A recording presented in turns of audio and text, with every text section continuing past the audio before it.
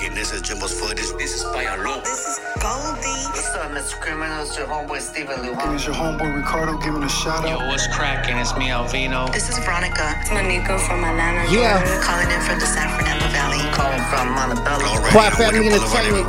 Mr. Criminal on Air Live, the podcast. We broadcasted live, baby. Crime Family Entertainment. From the Quiet Family California Love Studio compound. Support the new Crime Family Network. We got a lot to talk about today. Crime Family Entertainment. And I'm supporting the Crime Family Network podcast. Yeah. Mr. Criminal live on air, the realest and most active podcast on the West Coast. Coming straight out of Southern California. You know how we do it.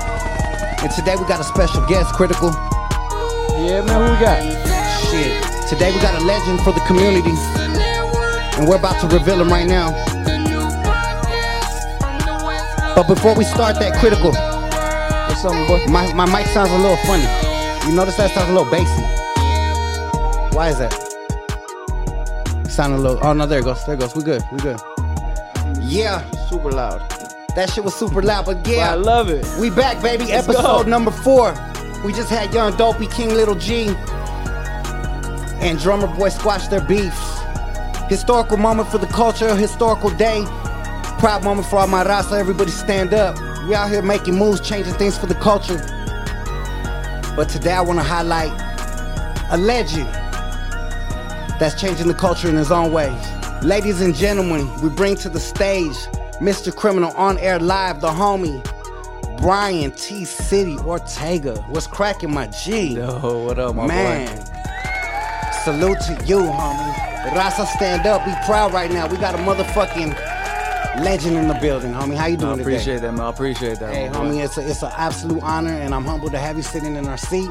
One of our first episodes, and hey, man, you tapped in like real quick. You no hesitation, no Hollywood shit. I was like, homie, could you pull up, show some love on the podcast? You're like, what day, what time I'm there? Yeah. That's some real shit right there, homie. Like I told you, man. Salute. Been a fan, my boy. Hell yeah. So and I when you say appreciate be part of something, and I know the movement because I follow you, I say I'm in, man. That's it. No Man, questions asked. That's powerful, homie. So yeah, we're gonna get into it. We're gonna get into the story, the upbringing, the whole story, the grind, the sweat, the blood, sweat, and tears. I mean, you got a lot. There's a lot to offer in your story, homie. And I'm proud to be here, sitting here, talking to you. So let's take it back to the beginning, homie. Let's take it all the way back. The root of this. Where did Brian T. City be created? Where were you born and raised? Where did you grow up at? Let's give a little bit of history. Oh, man, I would have to say that everything started for me back when I was young, when I was 4 years old growing up. My parents are both immigrants from Mexico, and they came in here to the States, and we moved to the projects in San Pedro. Back in the 90s, that was it. It was just Mexicans versus blacks. That's what it was. It was real. It was real. Every day, shootouts, every day there's drive-bys, no matter what, especially in the projects. It was cracking. And just playing in the little backyard that they gave you, a patch of grass over there. Even little kids would test little kids. Playing handball, doing anything. Someone tried to come take your ball, whatever, and you have to fight. And that's when my dad realized that, que no me rajo, you know? Like, yeah. Anyone tried to take my ball or do something, it was like, all right, I'm gonna fight. My sister used to fight. And then he was like, man, this kid, I gotta teach him how to fight. He knew, like, if I'm gonna grow up in this environment, I better be ready and be a soldier to hold my own. And that's where it just started. I started there, and I did kickboxing from 5 to 13 in Wilmington, California. And I fell in love with that. I got burned out by 13. Tried baseball. I realized I don't like team sports. And then I got in a fight with some guy from Carson, and he beat my ass a little bit. Bragging rights. Yeah, he beat my. I ran into him. I ran into him later. Okay. Yeah. And he just got me in the headlock and beat my ass. Damn. And my dad was like, "Man, why'd you let him do that and this and that?" And I told him, "You know what? I don't know what to do." And we saw jiu-jitsu. it was the art of where like the little guy beats up any guy on the ground. Yeah. We signed up, and that was it. It was history after that. I fell in love with the art of jiu-jitsu. 2 years later, it brought me to MMA, to like fighting in the cage. It was no rules, no gloves, it was crazy. Wow. Underground stuff. Wow. And I did my first fight there. Had a lie to say that I was 18. I was 15, and I won, and that was it. I was hooked. Damn. After that, I said, this is what I want to do. Forget school, I don't care for college, I don't care for... I was consumed by the idea of wanting to be a world champion fighting for the UFC. Wow. You knew that young. That at 15, the second my hand got raised that day, and I saw what UFC was, this is it. This is like, you know, like my destiny. This is my calling. I already knew, like, this is what I'm here to do in this world. And I've had everyone make fun of me no matter what through all these years. They say he who laughs last laughs the best. Straight up. And that's where I'm at. Would you say the moment that you got burned out that you could have went a different direction in your life? Obviously, growing up in the hood, being around the type of shit, you know, seeing the wars outside where you grew up. Was there a moment where it was either fighting in the streets, or was the family environment good enough to where your parents were like keeping you guys in the house? Like, how was that? How was that type of stuff? Both parents were always working. Yeah. Yeah, both parents were always working. So there was... My house was a revolving door. You come in, you come go. You come and go as you please. My dad was always old school. I'm sure all of our dads probably were. Just don't talk to you, don't really say I love you. Just... Ahí te la echas. That was it. Just trying to provide. Yeah, that's what it was. Mm-hmm. So... I don't know, it was a battle, I would say, till I was like 23. That was a battle I had, where I was living like a double life. Yeah. I was training and I was around good people in that environment, and then I would go back to the neighborhood, and then I would be involved in stuff, and I would do whatever I had to do, or whatever it was, you know, whether kicking it or doing what it is out there. And I had this double life going on for a lot of years. Yeah. And I was just, till this day, I always tell the homie Henner Gracie, I'm like, hey man, I'm thankful that I've had you in my life, because there's many times where I tried to quit. There's many times where I didn't want to come to train, and I would disappear for 3 to 4 months. Wow. And one of the homies, someone passed away, someone would get shot. Your mind changes. And that's the last thing I want to be, is around that world right now, training with good people. I want to be with the homies right now. I want to be active. I want to be out there. I want to put in some work. Yeah. And that's what it was. Wow. And then after a while, that shit burned me out. I was like, fuck, man, I'm tired of fucking walking down the street. I'm looking over my back or doing this, or trying to look out for the next thrill. Yeah. You know, what's the next thrill? Let's go to this party, see if which is it, man. I was living 2 lives. Yeah. I was training. I was out doing what I was doing. Being young, reckless, and like I told you, after a while, when everyone started facing consequences of their actions, it was kind of clear. It was like, all right, I got some choices to make. And right now, it was like, you know, when you play like a game, you start with 50 and then it goes down. And when you find yourself in those last ones, you're like, all right, maybe it's time to grow up. Yeah. And I had my kids young, or like at 20 years old. So that's when it was like, all right, it kind of gave me almost like that excuse that I kind of needed or wanted, right? It was like, hey, I kind of want to get my life together. And then that's kind of where it hit. It was just, I've done all that. And then finally, like at 20, the first 20 to 25 was like the years I was trying to actually chase the dream on a full mission. And at 23, that's when it kind of just snapped in. It was like, this is it. This is what I'm doing forever now. Like, there's no going back. Oh, yeah. Not at all. So it was a combination of the way you were brought up, the struggles from as a youth, having to have to, you know, fight for what was yours as a youngster, to becoming a young man, training, street life, to having a kid. It was a combination of all three that took you to the next level of taking it very serious in life, to chasing your dream, I would say, right? Yeah, man. I got that right? Everything in my life pushed me to that direction. No matter what, it could have been, the streets, kids, my father, this, that, everything. No matter how much I try to leave it, I swear, like, it was always something that just slapped me right back into that direction. I see. Always something. For some weird reason, it was always fighting.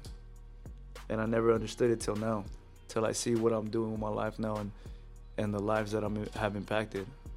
That makes sense. Yeah.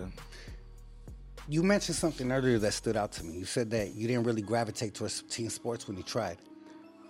Would you say that was part of the fighter spirit that you had, that you just, everything was a fight, like even like you weren't trying to be on no one's team? Or where do you think that came from? That came from my ability to hold my accountability. It was when you're in a team sport, you have to depend on somebody else, because it's a group effort here. And when no one is putting in what you're putting in, the ship starts sinking. So to me, it was like, man, I'm grinding hard. I'm doing this, and I was playing baseball. Like, I'm willing to stand in front of the ball and get hit in the face for you guys, and you guys are being like scared and not wanting to catch the ball. And now these guys are scoring on us, and we're losing. And then I was a sore loser. I didn't want to lose. So it was like, man, I'm losing because you guys are not even down. When we're running laps, you guys are just chilling, walking, talking. Like, you guys are not. You guys suck. You don't even want to be here. Your dad forced you to be here. I'm actually trying to be here. I see. So fighting was the only place. When you lock me in that cage, I'm there alone. I have to own up to all my actions and all my accountability. Everything. I call it my goals. When I step in there, I did everything I could to secure that victory. I didn't take no shortcuts. I didn't party the nights that, I wanted to. I sacrificed. I was able to hold myself accountable to my actions and my hard work. And it shows when you step in there. You can tell who comes in there prepared and who doesn't. And in the team sports, you can't. Wow. Because these guys, 8 of them could work hard. And if 3 are lacking, there's a hole where I always say there's a hole in the ship where water's sinking in. And that's what happens. Wow. So to me, it was like, I'd rather just take care of the home ship on my own. Hell yeah. I do better alone. Let me just buckle down and just do this. And hone in on that shit and focus and chase what you were after. Now, the name T-City. What was the moment of your life where that name came about, and how did that come to be? I was young. When I first started training in the gym, it was nothing but monsters. Yeah. I was little, small, so everyone would force me to be on my back against my will. But with jiu-jitsu, that's kind of where you have an advantage point. People look at it as you're on the bottom of the fight, so you're losing. But when you're doing jiu-jitsu, you can choke people out from the bottom. You could fuck someone up where it looks like you're losing. And because I was forced to be on the bottom, I learned how to win that way. And there's a move called the triangle choke. Hell yeah. So I would just throw my legs around it, wrap it around their neck. And actually this right here, look.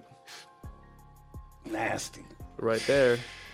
And I would lock it, and I would choke them out from the bottom. So that's the triangle choke. Wow.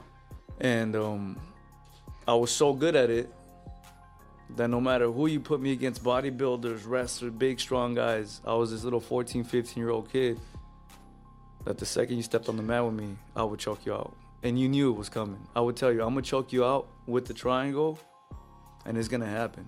Oh, you were calling it? Yeah, it's going to happen. Hell yeah. And I would choke them out, man. And eventually, I was fighting, and my name was Brian Triangle City Ortega. Oh, shit. But it was just too fucking long.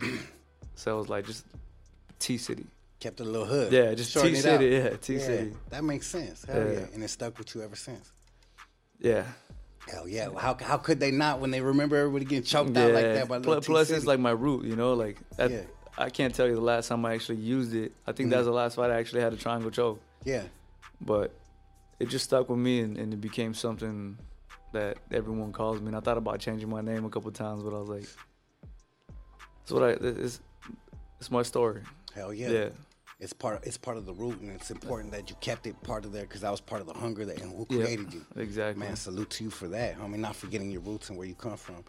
The moment that your life changed, what would you say it was when you signed to the UFC? Like, what was the actual moment? Was it when you started training with the Gracie family? Like, what was the moment that you felt like your life was truly gonna change for this fighting shit? Like, when was that? I felt that I got to the UFC, I fought, and I thought that was going to be the life changer, and it wasn't. It was the story I shared with you earlier. Yeah. Where it was, I was making more money doing other things than I was in the UFC. I was out there teaching seminars or doing other things, and the money was easy, and I didn't have to break my bones in order to get it. But I remember fighting one day, and it was we call it fight week, and I would try to buy some J's. I couldn't afford them. Wow. I had $75 to my name, and you were in the UFC at the I was moment. in the UFC. Wow. Second fight in the UFC. I took the fight on 2 weeks' notice too, because I was just over it. Okay. I was like, man, everyone looks at me as a UFC fighter. We see you on TV, man. You made it. I was like, bro, you have no idea. Like, I got $75 to my name. I live in the back house of my parents' house, and I got 2 kids. I'm broke. Like, I really got to think this over. So I told myself, if I lose this fight, I'm done. But I have to be more realistic here. I have to do something that's actually going to benefit these boys. Not just, I'm chasing my dream. Guys, just be patient. Just keep starving with me. Yeah. I could starve alone, but I can't starve a family. That's a different type of pressure. That's heavy. Yeah. And I was on WIC. I was on food stamps. I mean, I was doing whatever I could have survived. And I said I had $75. And then finally, I went in there just with the intention to win. If I won, I would have had 25 grand. That was enough to kind of just keep me going at least. But that night I went from $75 in my name to 75,000. Wow. And I was thankful. I looked up, I said, thank you, God, you know exactly when to come in. Cause I was ready to quit. Wow. I was done here. Like I was done here. That kept me in the game, and that gave me almost like it's like a loan, I call it, right? Like to my future. It was like, here's money to actually spend on real training, real good food, proper nutrition, proper coaching. Cause I couldn't afford it. I was training in a garage. Damn. With a bag and some weights. So that's where I feel like my life changed when I won that fight. That was like, bro, I belong here. This guy had 15 fights in the UFC. A veteran was supposed to kick my ass. He even thanked me. Thank you for accepting the fight, kid. Damn. Almost like, thank you for accepting to get your ass beat. On that 2-week notice. Yeah. He was giving me it felt like a pitiful thank you, you know? Like, I feel sorry for you. Damn. So when I did what I did to him, I was like, nah, I'm here. Like, you fought 15 times in here. I haven't even fought 15 times in my whole career. I just showed what I could do to you. And that gave me that hunger. I was like, who's next? It actually gave me confidence. Because when you enter out, you're unsure. Because you fight these local regions, you're like, okay, I'm the big fish in the small pond. Mm-hmm. But am I a shark? I don't know that yet till you fight other sharks. Till you get in there with the motherfucking bloodthirsty sharks. That was one of them. Wow. And that's him. That's his fight. Damn. That's crazy how right when I talk about it, it happens. Yeah, it's trippy, and that's right? the fight. Damn, life-changing. What was going through your mind right here in this moment when you were pounding on his ass? I have to finish this man. This is it. Wow. I have to finish him. Even this guy, I thank God right there. I said thank you. Because it looked like I was losing 2 rounds. Yeah. Because he was on top of me, but I was making him pay. And that third round, I was like, if I get taken down, I'm done. I have to finish it right now. It's do or die. And I was tired. I didn't have good cardio. I had 2 weeks to train for that fight. Really, 1 week. Wow. So I was just kill him. That was it. Kill him. My kids have to eat. Hell yeah. Like, my kids have to eat. My kids are gonna eat. They don't have to. My kids are gonna eat. You manifested it. And it was like, it was kill or be killed. Damn. And at this point, I need to eat straight up. And it just wasn't me. Like, I have motivation. I got these 2 kids that, you know, you can only get EBT and you know, like, I only get a certain I only get a certain amount of, you know, formulas. I only get a certain amount of diaper. I only get a certain amount of things. So they needed it, and then they got it, man. I remember I downloaded the Chase app. Yeah. And I just kept looking at it. I was like, this shit's real. I was like, that's fucking mine. I was like, that's mine. I'll open it. Hell yeah. I go, hey, Pops, you think we'd ever have something like this? And he was like, no, son, like, that's crazy. Wow.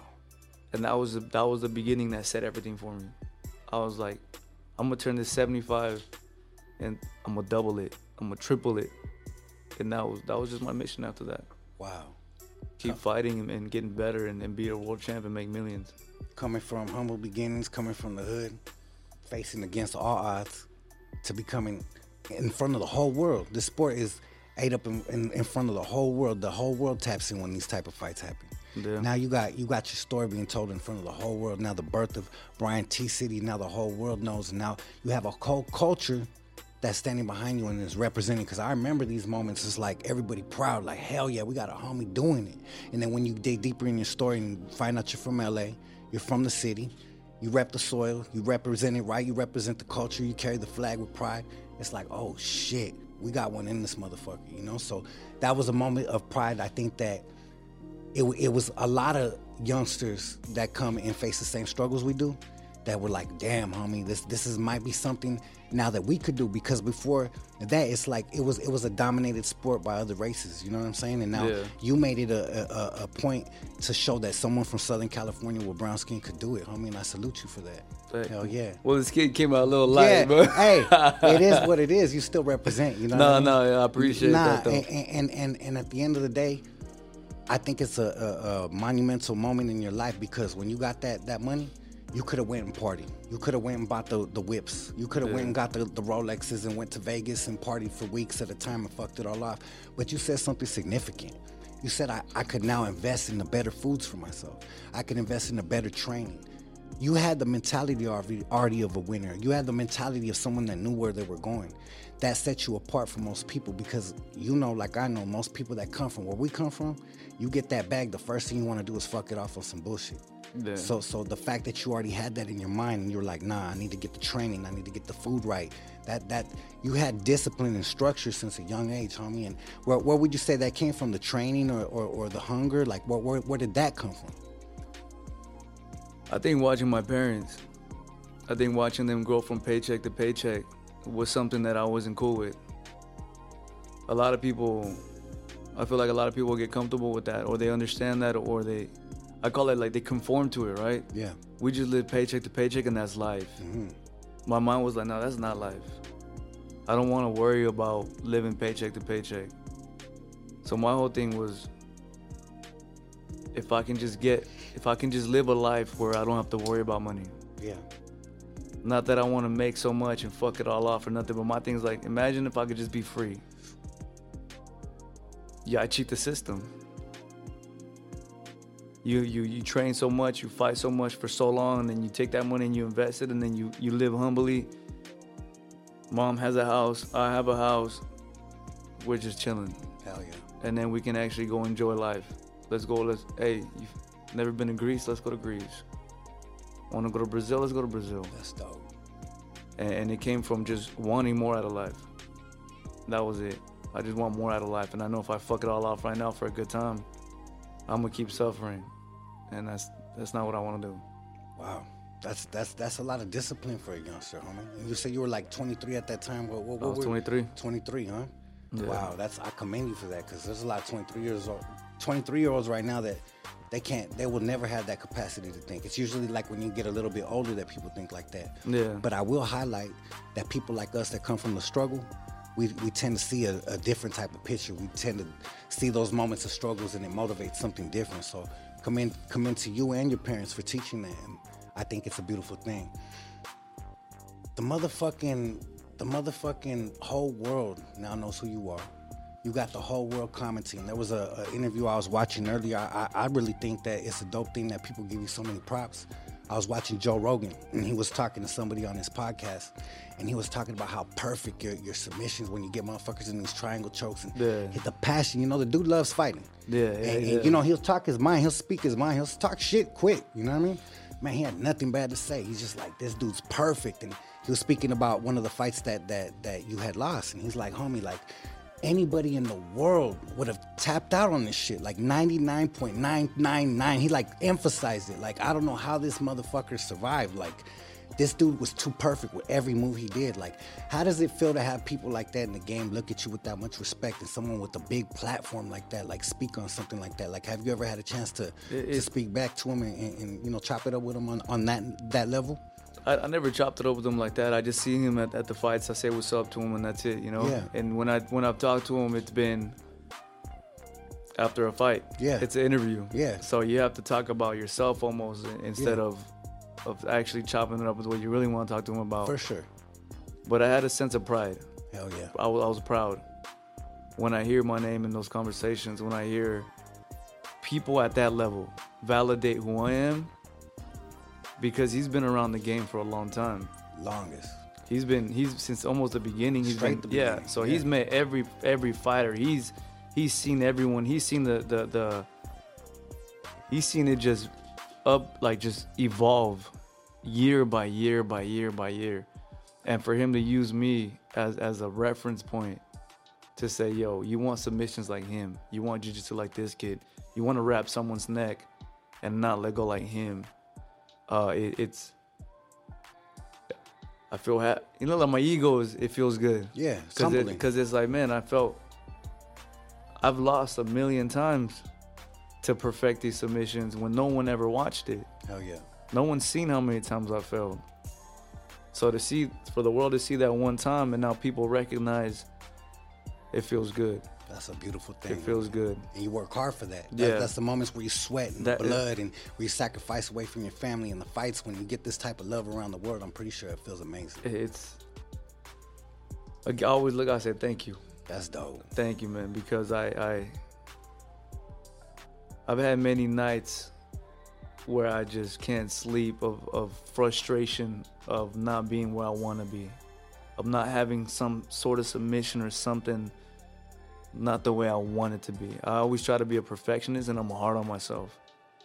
Like, I beat myself up more than these fans do it than anyone does. Like, the way I talk to myself sometimes, I gotta tell myself to ease up on myself.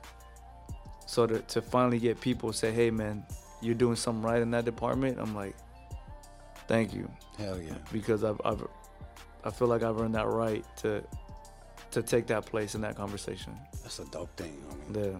Hell yeah. The Modelo commercial, that was a huge moment for the culture. I'm proud as fuck. And being an actor, you know, I have my moments where I've been in commercials and shit.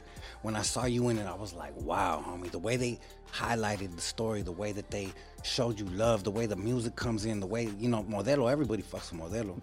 Like, it's Modelo time. Yeah, homie, straight up. How did that even come about? Like, how did they approach you? Like, how does that type of shit happen? How did that even come I was at some fights, and I got signed to WME, and they have a lounge in the back. So anyone who's part of WME goes to the back, and WME are the new owners of the UFC. Okay. So we started talking, and I run into the main people, right? I had no idea who they are. So we just started chopping it up, and everyone starts talking, and they start asking about your story, and you tell them, and I try to be certain individuals. They don't get it. So it makes no sense on why to try to speak up so much. Because you don't understand the background. You don't understand the struggles. Everyone has struggles, but you don't understand my struggles. It takes like certain people to know, like, all right, I know where you came from. Yeah. No matter where it is, like I see you. So I was being vague, but the more they asked me, I was like, oh, they're interested. It's not just like someone, because I meet a lot of people and we have a lot of, it's called elevator talk. Yeah. Right? Elevator talk is like, how you doing? Oh, hi, nice, good day, goodbye. Kind of bullshit. It's just superficial. Mm-hmm. So in those environments, you learn to just master the elevator talk. Mm-hmm. But they got deep, and I was like, fuck, I love these conversations. You're asking me, like, here, let me answer. And we ended up having just a good conversation. And then they're like, hey, man, we're the owners of Modelo and this and that, and we really love your story, and we'd like to do the commercial the next year for you. And I was like, what? And I was like, well, you got to talk to these guys now, because I know there's the whole money side of things, but I didn't care about the money at that time. I was just like, the fact that you guys wanted me to represent you guys. Yeah. I was honored. It was like, I'm honored for this. Because I feel like very few people get opportunities like that, especially being who they are. Mm-hmm. A lot of people have to fake who they are. I see UFC people have a character, a persona, something. I'm me. Hell yeah. And I got my things being me. So for you guys to actually fuck with me and say, we love your story, we love, like, it's real, and that's what we want to showcase. Hell yeah. I couldn't have been at a perfect place talking to the right people at that time. Wow. And that happened. And, you know, sometimes you think it's bullshit, right? Because many times people say, hey, let's work together and let's do something. And they say something and it never happens. Doesn't come out. So I learned not to get my hopes up. But the second that contract was signed and I flew over to go film the commercial, I was like, oh, this is really happening. Yeah. I was excited. That's dope. Where'd you fly to it was in Mexico City. Oh shit! That's where I shot my Spotify commercial. Yeah, it was in Mexico City. We probably were with the same film crew out there. A little studio over there, and they're like logos, like a girl on a swing or something, right? I forgot. It's like you go in some gates or something. Yeah. Big ass gates. Yeah. I did my Spotify commercial. Okay. Yeah, hell yeah. How long were you out there shooting there? Maybe 3-4 days. Oh shit, I was the same thing. I stayed longer though. Yeah. I met some people over there, and I was like, I'm staying. Hell yeah. I stayed for like 2 weeks. Did you have a chance to run around the city and shit? I stayed for 2 weeks. Hell yeah. I met some famous actors out there. Okay. And they were fans. They're like, hey, you're in Mexico City, let's link up. I was like, all right, for sure. And when the commercial was over, they told me, hey man, stick around and you can stay with us. That's sick. And I was just like, fuck it. Hell yeah. Why not? Hell yeah. And I stuck around and had one of the best times of my life over there. That's dope. It's a sick, beautiful city. One of the biggest cities in the world. Shit, did you have a chance to go to Barrio Bravo or like any of the like hot spots and shit? Like we went we partied in Polanco. Oh shit. Garibaldi, we were over there by Zócalo. We went to Xochimilco. Oh, you were going hitting all the spots. Everywhere, bro. They were just like, Brian, you have to try this. Yeah. Brian, you have to do this. Brian, you have to do this. Yeah. We ended up going to the Lucha Libre fights. I ended up knocking out 2 people for Is real. That right? Yeah. And I had to have a cast in my hand already too. I'll tell a story on that. No, it was just, what happened there, homie? It was me and my homie were like Giuseppe and some other guy named Pablo Lai. And it was my first time at some wrestling fights. So I didn't know the environment. So they're like, bro, just scream. And, you know, people throw popcorn. And it's chaotic, right? It's wild. So I was like, all right, cool. I don't understand the environment. But someone behind me threw popcorn and beer at me. Oh, shit. So I was like, hey, motherfucker, like, calm down, dog. Like, chill out. And the guy's like, nah, that's kind of like the environment, bro. And I was like, oh, all right. But then they kept doing shit to me. And then that's even the guys I was with, they were tripping. So I was like, I'm not tripping. I'm reading this shit right. Yeah. So I saw them, and I saw him go to the bathroom because it was a guy and his 2 sons. Mm-hmm. And then I told him, I said, don't get knocked out in front of your fucking dad right now. And then it was just funny because I scoped him. I saw him go to the restroom. And I told the guys, yeah, I'm going to go to the restroom. So I got him in the restroom. I said, what's up, motherfuckers? What's up? Oh, nah, man. I go, all right, that's what I fucking thought. Check, please. Now I'm going to have a good night. I look over and my homie says he's going to go to the restroom. And usually, you know, you always walk with someone just to make sure they're good. Yeah. And it was just funny because that little voice, it registered late. And I was like, fuck, the homie.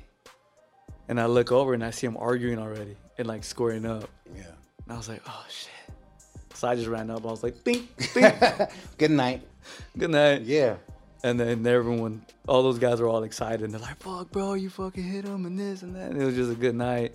I tried to fight the cops, too, because it was one of the first times I bought, like, a Gucci sweater. Yeah. And he was grabbing me. He's like, calm down. I go, bro, I'm calm. Like, homie's already laid out. Like, I'm chilling, man. Like, but don't grab my fucking sweater like that. Relax. Mm-hmm. And then he grabbed me again. And I was like, hey, motherfucker, I'll fuck you up, too. And then it was just an issue. Plus, we were drinking, you know. Yeah. So he got liquid courage and shit. You were off the chain out there. Yeah. Plus, it's Mexico. I was like, I can't get in trouble over here. Yeah, for sure. You don't want to get in trouble over out here, there. you know, people are so quick to sue you and try to do things. But over there, we can fight. We can have a fair fight and call it a night. Yeah. So it was cool. Those guys, after they woke up and they were like, hey, man, like, all right, whatever. So it was cool. Got put to sleep by the homie real But quick. it was a good time, though. Yeah. It was a good time. Hey, that's dope, homie. At least that throughout your journey of being able to create that commercial, you got to see the city and all that. I know I was able to. Shout out to the homies out there that I was chilling with. Yeah. And yeah, man, speaking on the whole acting and being in commercials, I know, was it the Modelo commercial first or was it the tax collector movie? Because I know when I originally sat down to David Ayer and then hit me up to be in the movie, shout out to David Ayer, everybody. Yeah, shout out. It was like originally it was supposed to be a whole scene that was shot all together. So when I shot my scene and then you did your scene, we didn't shoot the same day. So what was like the moment that you knew that they hit you up for the movie? Like, how did you get involved? It was before the Modelo commercial. Okay. It was on the summer 18, I think. Yeah. Right, that's when it was being filmed? I'm bad with years and numbers, but yeah, I know Yeah, it was a few years it was back. like a summer, yeah. I had a fight lined up, and it didn't go through. Like 3 days before the fight, the fighter, something happened to him, so we couldn't fight. Okay. So I came back to L.A., and they hit me up. They said, hey, man, there's this movie, and we'd like you to do an audition for it.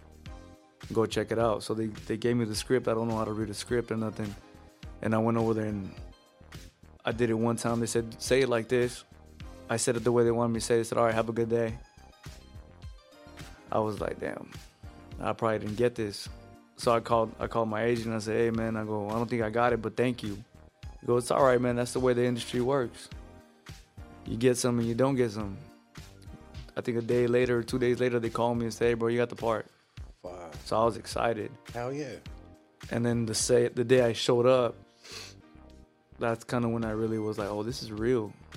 I never been on set before. I never had cameras like this, where you have to act in this. And I saw Shia LaBeouf and I saw Conejo and I saw the trailers. That whole environment was new. And yeah. I was just taken back. I was like, damn, this is crazy. It's a new life. I was like, they're filming you from like for 3 hours, the same line. They're filming this guy, and then they're filming me, and then they're filming all together, and then they're the way they shoot movies is insane. It's a process. It's a process that takes forever. You have to have patience in there, and you have to just keep doing the lines over and over and over again. And yeah, that happened, and it was dope. I loved it. Hell yeah. It was different than getting hit, different than getting punched in the face for a living. Yeah, getting a check for being on camera again. Bro, and I loved it, man, because you get to kind of, it was an easy role to play too, you know? Yeah. It was an easy role to play. Hell yeah. And at that time, I know when I was fucking with Shia LaBeouf and them, like when I first got there, I noticed he had the cauliflower ears. I heard that he was training really hard. Yeah. We were all training together at Alexander Mesquita's studio in Echo Park. Like, just like every day, like getting together, like working out, punching and shit, hitting the bags. Nothing too intense, but just keeping ourselves straight. But what I heard, the story was that Shia was like taking that shit hella serious and was meeting up with him all the time and shit like that. Did you guys ever talk about anything like fighting? Did he ever ask you any questions, like advice on fighting, anything like that or anything? Nothing, man, nothing. I feel like he's at that. I don't know if that's who he is, but he's a method actor. Yeah. So he was in his own world. I see. Yeah, the whole time he was in his own world. And it kind of makes sense, maybe because he was probably testing a lot of people. Yeah. Like the first day I was there, he got in a fight with one of like the narco guys that was on our side. I heard about that. Yeah. So I was just laughing because they had they're they cleared the room and they're doing.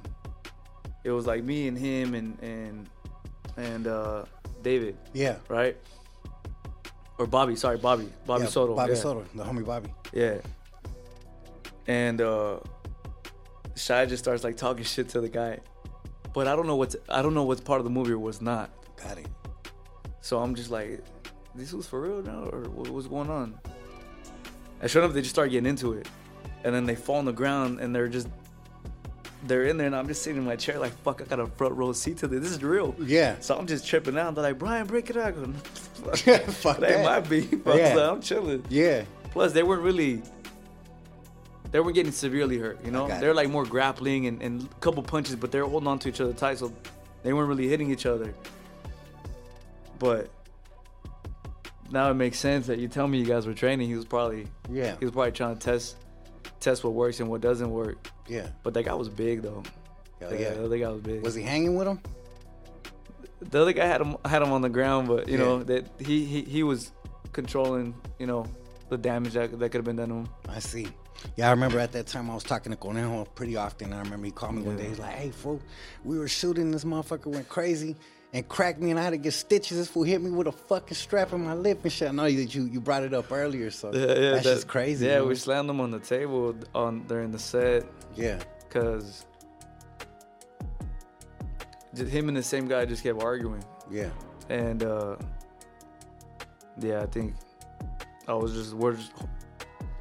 Cornell was choking him and just kind of grabbing the gun because it messed up his lip. Even if you watch the movie, you see like the makeup on his lip. Yeah, you could tell. Yeah. Yeah, that shit probably got him hot.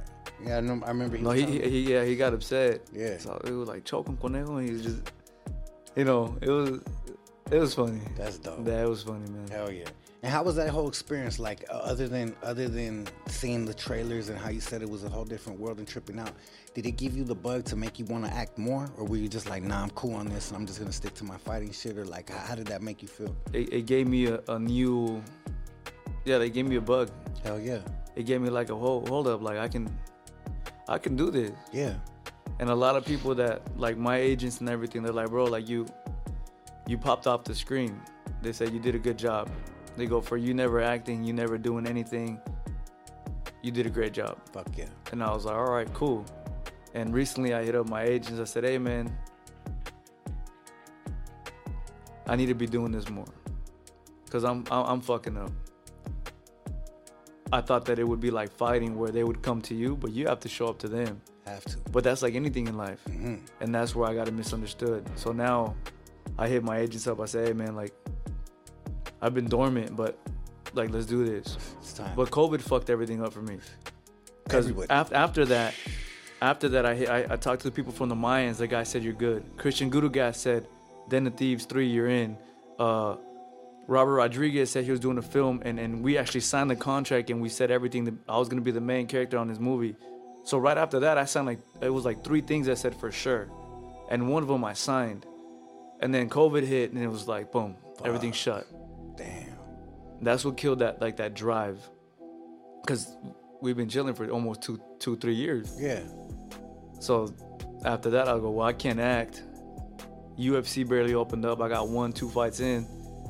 And then after that, it's just life kind of happened, and I forgot about that. I see. But recently, I was sitting at home, and I'm thinking about what can I do more with my life? What should I be doing? What should I not be doing?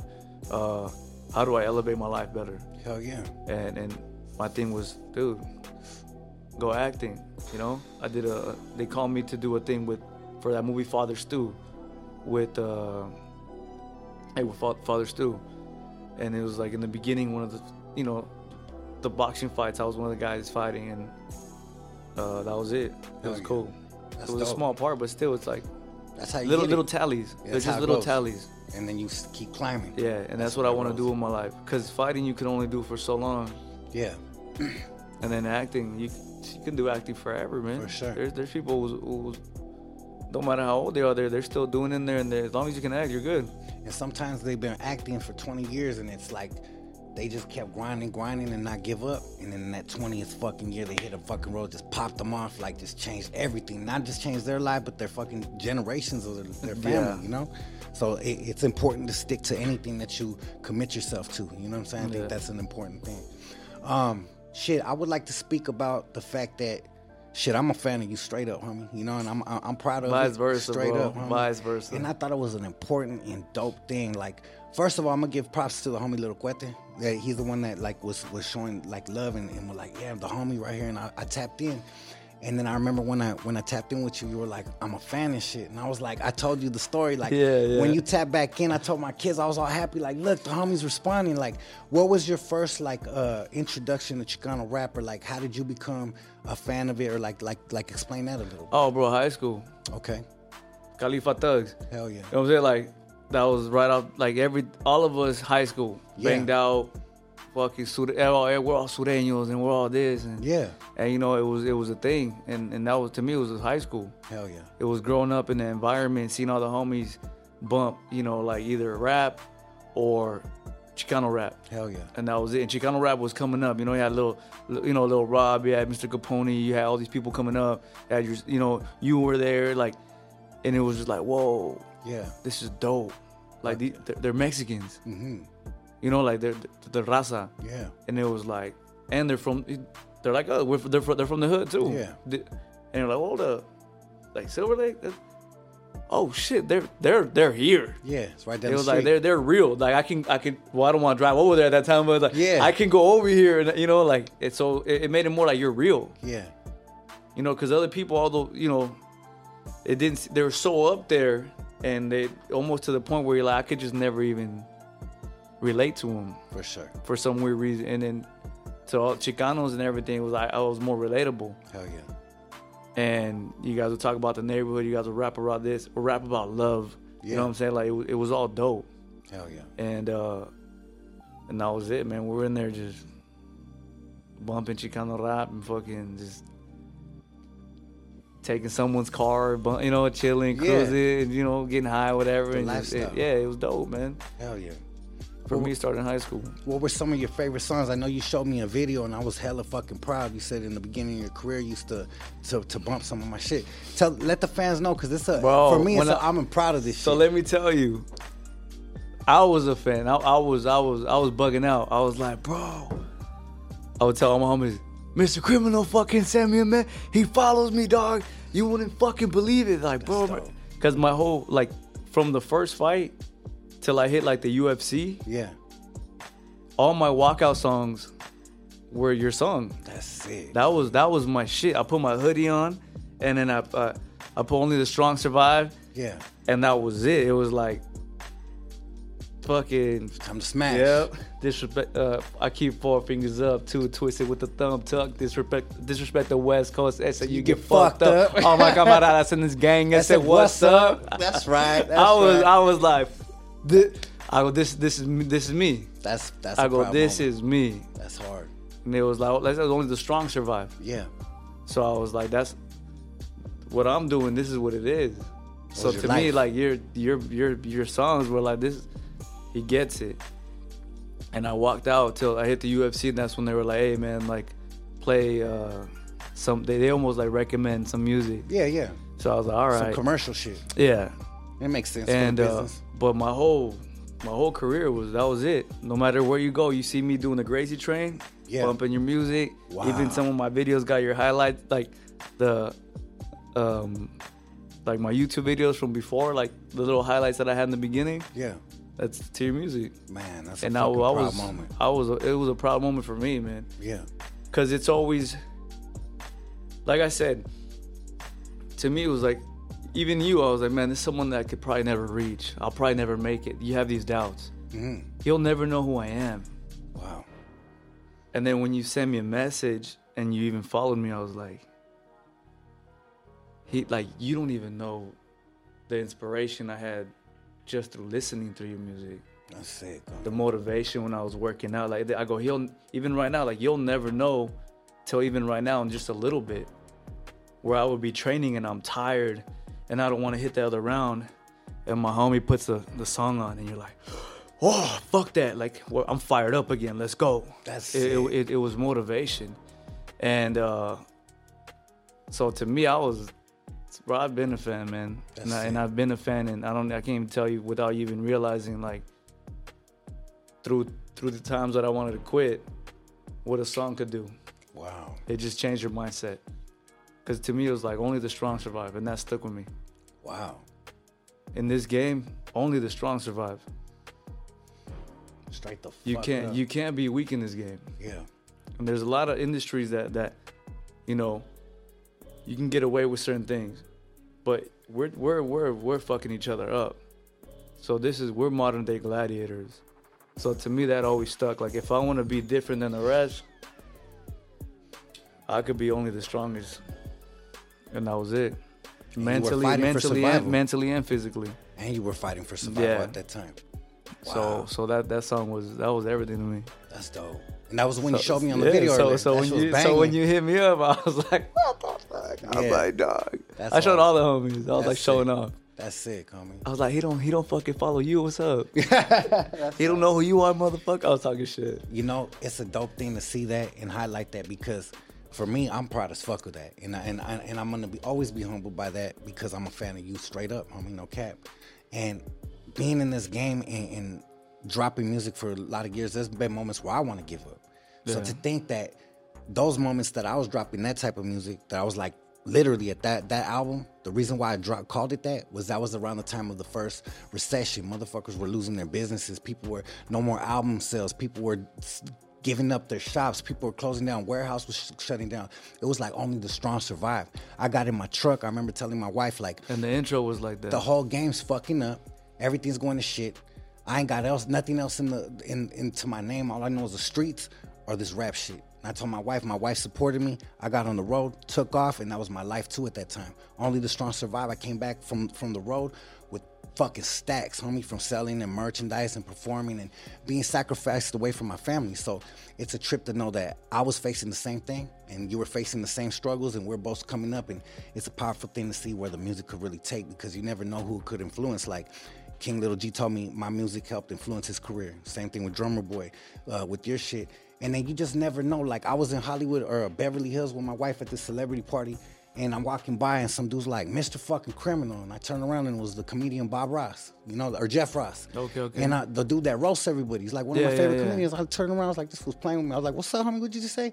He's like, Mr. Criminal. I go, how the fuck you know me?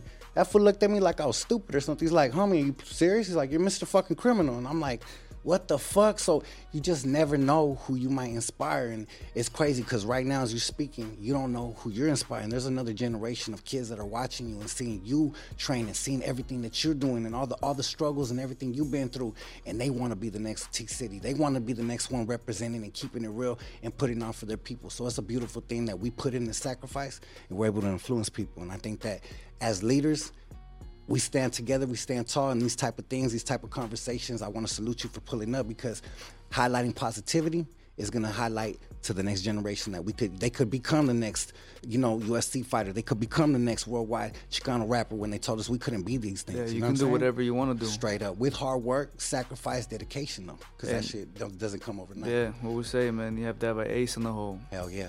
Accountability, communication, and effort. Hell yeah. I would like to ask you, with your futures your plans for the future, where do you see yourself in the future? Like, for me, I can't rap forever. There's no way. I got to start investing. I got to build a label, build podcasts. You gotta diversify. Obviously, like you said earlier, the body's a machine. You gotta have surgeries. You gotta do stuff. What is your mentality for 10 years down the road, 15 years down the road? Like, what do you see yourself doing at those moments of your life? Yeah, right now I've sat there and this year I've been just relearning myself on another level. Mm-hmm. I've been reinventing myself from the ground up. I see myself fighting for at least the next 5 years, guaranteed. Easy. And after that, like I told you earlier, I want to start actually putting the time and the hard work into acting. I want to start talking about actually coming out and vocalizing my struggles and everything, right? Because I feel like I only talk about my life when there's fights, or I talk about who I am when these big fights are coming up. Mm-hmm. Other than that, I'm just silent. I get to work, I mind my own business, and that's it. Okay. So to me is YouTube, get podcasts, do something, but mainly is acting, and I'd like to open up my own school one day. Hell yeah. Yeah, because teaching is my passion. I started teaching at 16 years old. I became a black belt under the Gracies, and I have an actual professor's degree from them. Wow. Like, you know how people get their doctorate? Like, Yeah. I have like my jiu-jitsu doctorate. Mm-hmm. And I've been on the road with him, with Henner, and I've seen him build the empire he has today. I had a seat next to him watching everything. Yeah. I saw this guy have 10 students to now over 1,000. I saw his merchandise do, 500K to 5 million to, like, I saw everything evolve, and I was there having like a front row seat just because he's the homie. Mm-hmm. He took me in. He taught me everything, how to speak, how to, hey bro, this is how you save money, this is how you invest money, this is how you do that. Wow. This is how you, Brian, this is how you speak English. You don't say fool in class. You don't say that. You just, damn. He educated me. He showed love. He showed nothing but love, and he took me under his wing for years, even till this day. To this day, I show up in his office, and then he's like, "How's life?" I talk to him, and he's like, "You should read this book," or "Hey, you should do this," or "Hey, this," or "What do you think about this?" And now he's not only did he kill it in the jiu-jitsu world, but now he's inventing things. He invented a sweater that turns into a backpack. Wow. Now he invented a sleeping mask when you travel, when you fly. That's insane. So his mind is crazy. And to have this guy mentor me and take me under his wing like a brother, like, that's a whole nother, like, that. I learned so much. Mm-hmm. And I have knowledge that no one can pay to even get. So to me, it's like, I know how to run a school just like you. I can have 1,000 students myself. That's sick. And the best part is I'm passionate about this. Mm-hmm. I love stepping on the mat. I love building people's confidence up. Because you see some people walk in, they're learning to fight because they're scared of the world. They're scared of confrontation. And a lot of people can't live their lives fully because they don't have that confidence. Think about if you weren't down for your shit, how many guys walk in a room and already discredit themselves? Straight up. They just walk in a room, they're like, let me just put my head, let me just tuck my tail and survive in here. Yeah. So my whole thing is, why can't I teach you how to just have the utmost confidence and ability to defend yourself? So when you walk in the room, like when I walk in the room, I already think like, I'll choke you out, I'll fuck you up, I'll knock you out. And it's not like an ego thing, but it's more like I could just walk in the room with confidence. Mm-hmm. And if I could do that to a lot of people, I feel like their life will be fully free. Mm-hmm. Don't be a dick. Just humble and just a different type, just confidence. So where you're able to handle yourself and you can just be free. And that's what I see done at the academy. I see people walk in from their first day, shy, quiet, or just insecure, to 6-7 years later. Then I get to see who they really are. They're talkative, they're this, they're that, they're all kinds of things. Even myself, when I first walked in there, I was quiet. I didn't want to say nothing. And then the second I had confidence in my voice, I had the ability to express myself. And look what did it to one person, to me. Imagine doing that to 1,000. Wow. You're really changing lives. For sure. And these people go home, and I see guys all the time, their wives come and they thank Henry. They go, my husband he's a better husband.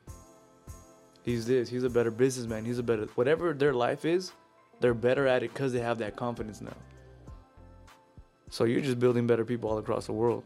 That's a beautiful thing, Yeah. homie. So to be able to get paid to change lives and inspire and give people that freedom, that's what I want to do later. Just run my own school. Wow. And the teaching and the background that you got is an elite name, homie. Like, It's the Gracies. who you're under is like, Yeah. when you mention that name in MMA period, everybody knows that's an elite family, elite name. Anybody that comes throughout their schooling and makes it to this level is like super respected off top. So that how important was that for you to like know going into the ring, like, damn, I'm representing this shit? Like, do you have that pressure on you, or it's just you got yourself on your back and you don't carry that pressure on you? I used to. Okay. I used to go in there and say, I'm a representative of this school, so I can't let this school down. Yeah. I can't let these guys, and it almost felt like an unfair pressure. Cause I go, man, I'm not even a Gracie, and I'm over here representing Gracie Jiu-Jitsu. And I almost felt like one of the Diaz brothers. Okay. Whereas like you guys represent the family as well, but you don't carry the last name. Damn. So it put me in a weird situation, because some people were like, nah, do it for yourself. Other people were like, yo, represent us. And it did put a lot of pressure, because it was like, hey, man, I don't want to let you down, bro. I could even tell you, like, a lot of fights, I would look over him in the locker room and be like, hey, bro, like, I just don't want to let you down, bro. Yeah. I hope I don't let you down. And he told me one time, he said, Brian, if you win, I'll give you $10. If you lose, I'll give you $50. Wow. And I never got it, Yeah. Till way later, it was like, bro, there's like that pressure doesn't exist. Yeah. Like, I love you regardless. Either way. And that's what it was. So once I felt that acceptance and that love from them, was saying like, you're just putting this in your head. You already won. He just let me know, like, you already won, bro. Like, you've represented already. Hell yeah. You showed that it works, and through history, everyone in the whole world knows that it works. That's dope. So you do this for you now, freely, for your family, for your career, for yourself, and have fun. Hell yeah. And that's when I kind of took off. Would you say that once that pressure was off your back, you had more, I wouldn't say confidence, but more like a overall more enjoyment when you were fighting and shit? Hell yeah, right? Yeah, absolutely, man. Because it's a whole different pressure off. It's just a weight gets lifted off you. Okay. Even down to when I lost my first fight, being undefeated forever was like, man, you carry like this heavy load on you. So when I finally lost, I was like, bro, I can walk in here free now. Yeah. Like, the worst already happened. Hell yeah. The worst already hit rock bottom. That's it. I know what that feels like. Not that bad. Like, I can keep going. I can keep climbing. And that's just how it's been, man. Like, my whole career now. It's important also to hit those moments, because it makes you enjoy and appreciate the victories more. Like in life, like when you got to pick yourself up off the ground, just even figuratively speaking, you got to go through those up and downs. If it's always on the up, no matter what, that pressure, the anxiety of keeping it, maintaining it, it's just too much, homie. I think it's too much, and it's kind of unenjoyable, like when even my numbers are popping and my shit's going and going, and I start looking at it, and like this whole last week, 2 weeks, we've been working hard for our numbers to go up, and they just been skyrocketing. And it's like you catch yourself looking too much, and I'm like, at 375, right? Or something like that? Yeah, it's starting to take off, and a motherfucker just like, man, just give this shit up a little bit. You know what I mean? Like, enjoy life, enjoy the process. Take a look around and enjoy the process, because sometimes we get too busy in building shit and working and grinding and recording music. Sometimes you got to take a deep breath. You know what I'm saying? And I think that's probably what you're able to relate to in those moments as well. Yeah, absolutely. Hell yeah. Well, shit. Another question I wanted to ask you was, as far as doing anything as far as investing into like businesses now or properties, anything like that. Do you have anything going on like that you've diversified or did anything like that? Yeah, there's this company that I went with called TSG. Okay. And I put all my money with them. I invested my money, like everything I've ever earned, they're with them, and it makes me 10% back a year. Wow. They charge me 1%. They take care of everything for me. Damn. So I already bought my first property, my first house. I'm gonna buy the house next door soon. When it goes for sale, I already talked to the owners, and I'll have. It's a big lot. Are you gonna do like my house is already big, so yeah, I'm gonna do a whole compound. Hell yeah. Fuse the house together, put a pool, just do everything right. Or I also thought, if I don't want to make this my home, just one property, the size of the lot, you can build 3 on it. And like 2 neighbors down the street from me have that, and I saw their layout. So I thought, if I buy both lots, I can build 6 and sell them. And I've been talking to realtors about that, and I say, hey, Is it best to do the compound or is it best to do the 6 and then buy myself some separate and also have that money? So right now I have all my money invested. Just with what it makes me a year, if I live humbly, I'm already good with how the investments are going. So, but my goal is like, all right, if I put $5 million here, it gives you $500K a year. I put $10 million here, it gives me, and I live humbly and I just keep dumping into that and then just invest and then buy properties and this and that. And I just turned 32, so my mind now is like, I wish the future. Yeah. Let me buy here, let me buy here, let me do this, let me get this. All right, I already talked to the neighbor, I'm gonna buy your house. I see the other neighbors, I'm like, I'm not gonna lie, I was like, I'm gonna buy the fucking block. Hell yeah, that's what I was just thinking. That's why I started smiling. Yeah, I was like, I'm gonna buy the block. Yeah. And who knows what I could do with it? Straight up. I can probably turn it into something. And so my mind's ticking. And by my parents' house, there's these condos going up that I already see. They're like 400, 500K, and I'm like, I should just go buy that shit right now. Yeah. Rent it out, and you know. So my mind is already going there, and I have the team, these guys that we sit down and we talk, and I tell them, hey, how much money do I have? Is this the right investment? And that's what's dope about them, because I sit down with them and I talk with them, and they're your partners with this. Hell yeah. And they'll tell you straight up, hey, listen, this is the risk, this is this. I don't think we should do it right now. I think you're better off doing this. Buy a property a little further away and do this and do that. And you're like, all right, cool. But right now my money is being invested in that, and just that's it, you know? That's dope. Yeah. But my mind's already getting there. Yeah, you're starting to just flip. And I'm by myself, man. I'm by, and that's the hard part. A lot of people don't get that. Yeah. Like, I'm by myself. I have, you know, like, I have my baby mama and I have my parents. Okay. So not only am I in like South Bay, Redondo Beach area, but I pay for 3 rents there. There's three households that I take care of. Wow. I take care of my parents and my kids with their mother. So it's like I'm busy. Wow. I'm busy for that shit, homie. Like my dad, I told my dad, like, hey, you become my personal chef and just cook for me, man. Just come over here and hang out with me. Just chill. Just chill with me. Yeah. Like, you have a salary with me, you're good. That's sick, homie. And then obviously, you know, I have to pay for my kids and everything, and I take care of them, and their rent and their thing is taken care of, and they live right in Torrance, like in a good part too. Yeah. So it's like everyone lives good, everyone's rent's paid, including my own, and so I'm always grinding, man. Hell yeah. So the way my mentality is lately is like, I'm by myself. I don't have backup. I am the backup. Hell yeah. So just with your questions, my mind is constantly there. That's dope, homie. And I even talked to Andy right here. I'm like, yo, bro, like, I need to get on YouTube. The subscribers, start just doing days in the life of my life, you know, talking, have random conversations. My mind's working right now. Yeah. But I've always had a working mind, but I never pulled the trigger. I see. So now it's like, fuck this, we're pulling the trigger. Hell yeah. Like, I'm looking at you right now, and even like earlier we're like, I'm 4th episode, and this never happened, or this. Yeah. I'm like, dude, I can see myself doing the same thing. And it's in your future. Yeah, and I can see myself. Right off the bat, as I'm here right now, I'm already thinking, I know so many fighters. I know so many people. I could sit down and just chop it up with them. Hell yeah. And it's like, hold up, and people subscribe, and this shit'll go like this. Yeah, it goes up. Hell yeah. People get knowledge. People see an insight at who I am and who you are, and us having this conversation. Yeah. People learn. People get inspired. Mm-hmm. And you make money off that. Yeah, and you build an emotional connection with your fans. Why not? Straight up. So, even just being here. Yeah. I'm already like, all right, cool. Hell yeah. My mind's already like, all right. That's dope. There's ideas, Brian. You're capable of this. Hell yeah, you are. Like that door is open if you want to take it. And that's where my mind's been at lately. I've been busy. Hell yeah. I've been training. I've been thinking. I've been trying to create.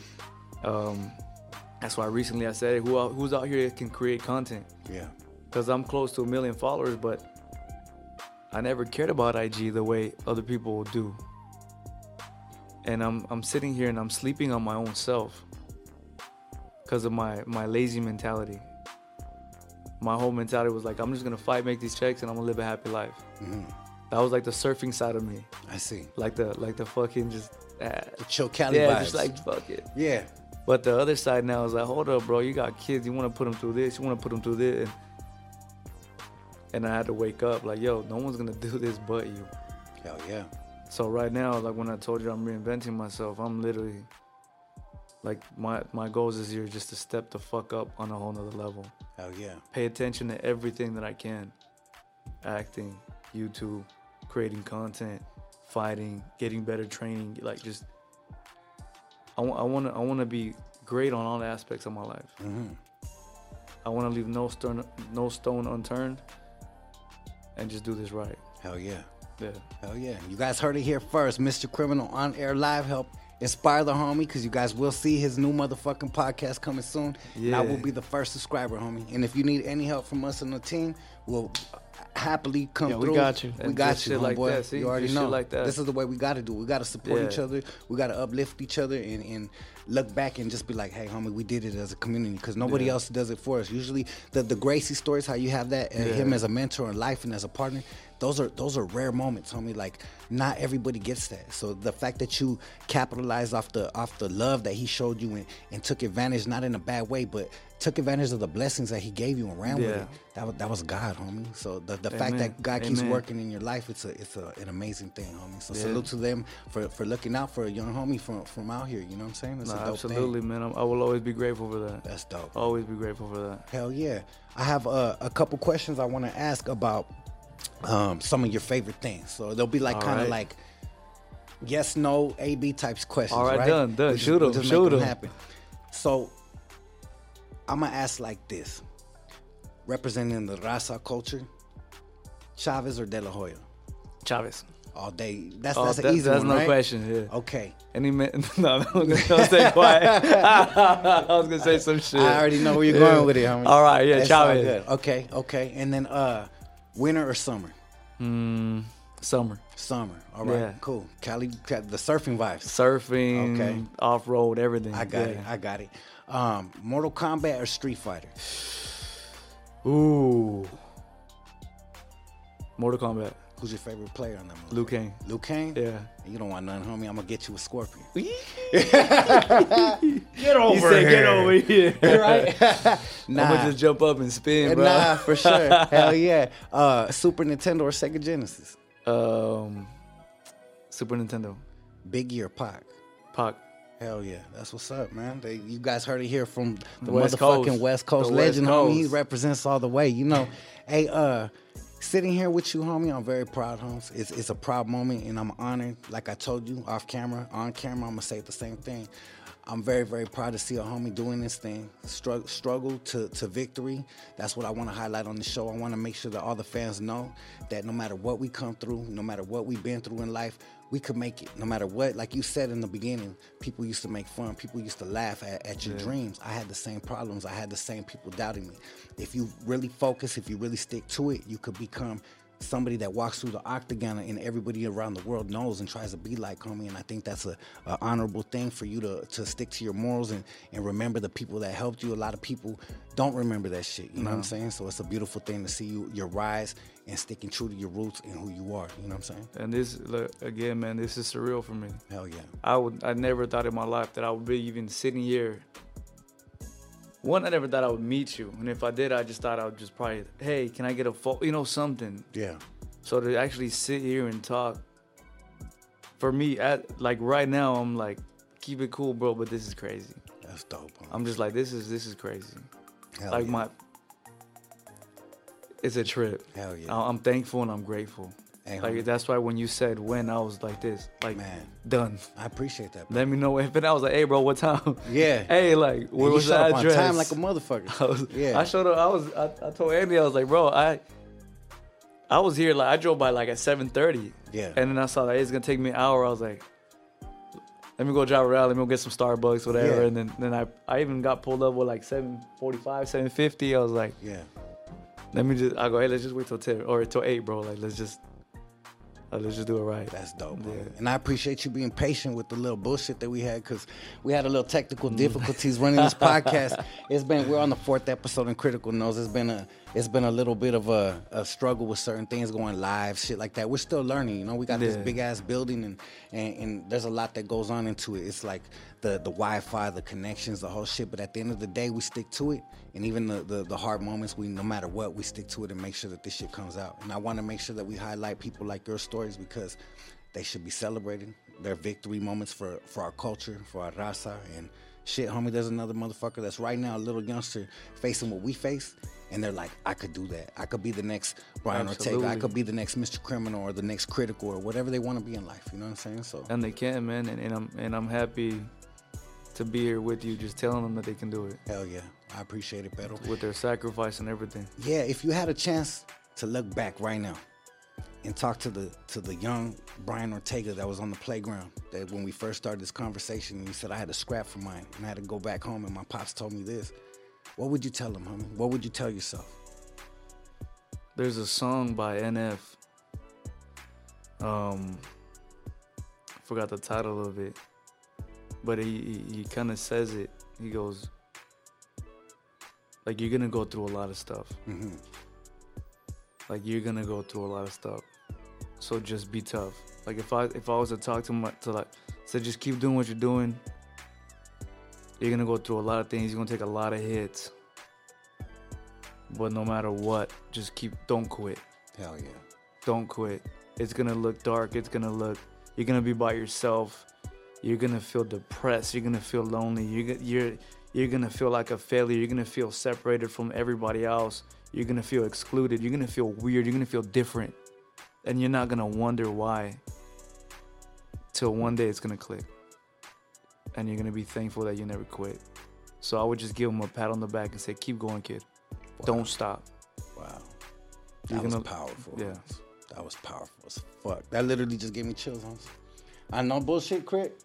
This is powerful, homie. This is a guy working in here. And I know for a fact that my boy Critical is a fan of the MMA too. He was blown away when I said, hey, homie's pulling up. He was like, what the fuck? He was tripping out like the type of moves that are happening. What's going on with my life right now, bro? He's like, dog, like this is a dream come true for me. Like I never thought I'd be right here like engineering this shit and having people like this pull up. This is like a dream come true. So I think that it's a beautiful thing that we don't even realize that we impact people's lives. Like I would have never thought I would influence a young Brian Ortega, homie, and that's a proud moment. I'm gonna carry that for the rest of my life. Bro, you know what I'm saying? So thank you, man. Yeah, you never know. You never know, homie. So that's why it's important to stay humble. I see how you carry yourself. It's classy, respectful, and still keeping it G and true to who you are.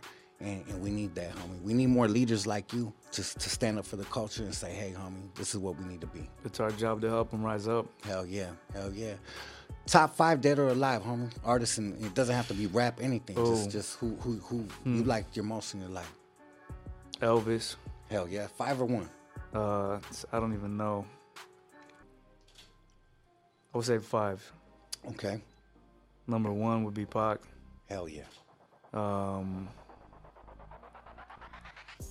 That's a tough one, man. There's a lot of people. That's a hard shit. And by artists, you mean just anybody. It doesn't matter. But just singing or rapping or whatever you want it to be. No rules in this motherfucker. Oh, Ali. Hell yeah. Muhammad Ali, Bruce Lee. Okay. Yeah. So Pac, Muhammad Ali, Bruce Lee. Hell yeah. Elio Gracie and That's Elvis. Dope. Yeah. That's dope. Now I had a question. You said that the homie Gracie was giving you advice in life, books just to read. Give a little game if you could. Like, there might be a youngster out there that wants to read one of those books. One's called Outliers. Okay. By Malcolm Gladwell. Okay. And it talks about one of the main things that I got from it was anything just to get something down. You spend 10,000 hours in it. Damn. And if you think about how many times you rapped, how many times you thought about how you're gonna set something up, I guarantee you that it has been equal to 10,000 hours. Wow. And that's just the basic fundamental of it. So 10,000 hours, and then now you're good at it. Now go. Okay. And that book really helped me a lot at just getting perspective on what to do to be great, as in terms of putting in my time in places. Hell yeah. And there's just a lot of books, man. You know, like that was just one of the first one. Rich Dad, Poor Dad. That's a good one. Robert Kiyosaki, Yeah. right? Yeah. There's books like there's just a couple. You know, like I never read a full book. That's just always been me, the way my mentality is. Yeah. But there's just books I have right now. One's called Fearless by my pastor. He's in there and he talks about just his struggles and everything. And I think more books like that where you watch the struggles. What's your pastor's name? I would like to look Jeremy. it up. Yeah, Jeremy. I'm gonna have to get a hold of that book. Yeah, I'll get it for you, bro. I appreciate that. Yeah, I'll get it for you. Hell yeah. And just books like that, man. You know, like I've watched a lot of psychology books, especially for me because in the game that I'm in. Yeah. You just, you know, I didn't get the best education, so I like learning how to read people more. Yeah. Just to know where I'm at, and that's it. Because I only know one type of environment really well, and the rest I'm kind of lost to. Yeah. So just how to read things like that. Hell yeah. But yeah, Rich Dad, Poor Dad, just there's just a lot of books, man. Hell yeah. When you say psychology, I wanted to highlight it earlier. I didn't want to cut you off. When you said you took that 2-week fight notice, and the homie told you that, your opponent told you that before, like he made you feel like it was almost like sorry you had to take this fight. Yeah. I felt like he was trying to get in your mind a little bit. Did you feel like that was a little psychological? I don't know. I genuinely think it probably was. Okay. Just because he was that confident. I remember I walked out first. Okay. And right before I walked out, so you're in front and they're behind you. Yeah. And I heard him. He was screaming. He was like, ah, bro, like just. Pumped. And I looked over to my coach. I go, he's scared. Oh shit, he was wolfing. I was that confident. I was like, I looked over. I go, he's scared. And he just laughed. He was like, you got this. And I was like, fuck yeah. And the second walkout thing came out, and I was like, let's go. It's over. Yeah. Hell yeah. That's dope. Yeah, my walkout song was DMX. X gonna give it to you. X gonna give it to you. That's right. Hell yeah. It's crazy. I have a segment on this every week, and we call it Drifting on a Memory. In the last few weeks, we've been focused on squashing beefs and shit. But before we end the show, I want to drift on a memory. And since you bring up DMX, I was just talking to my wife about this today.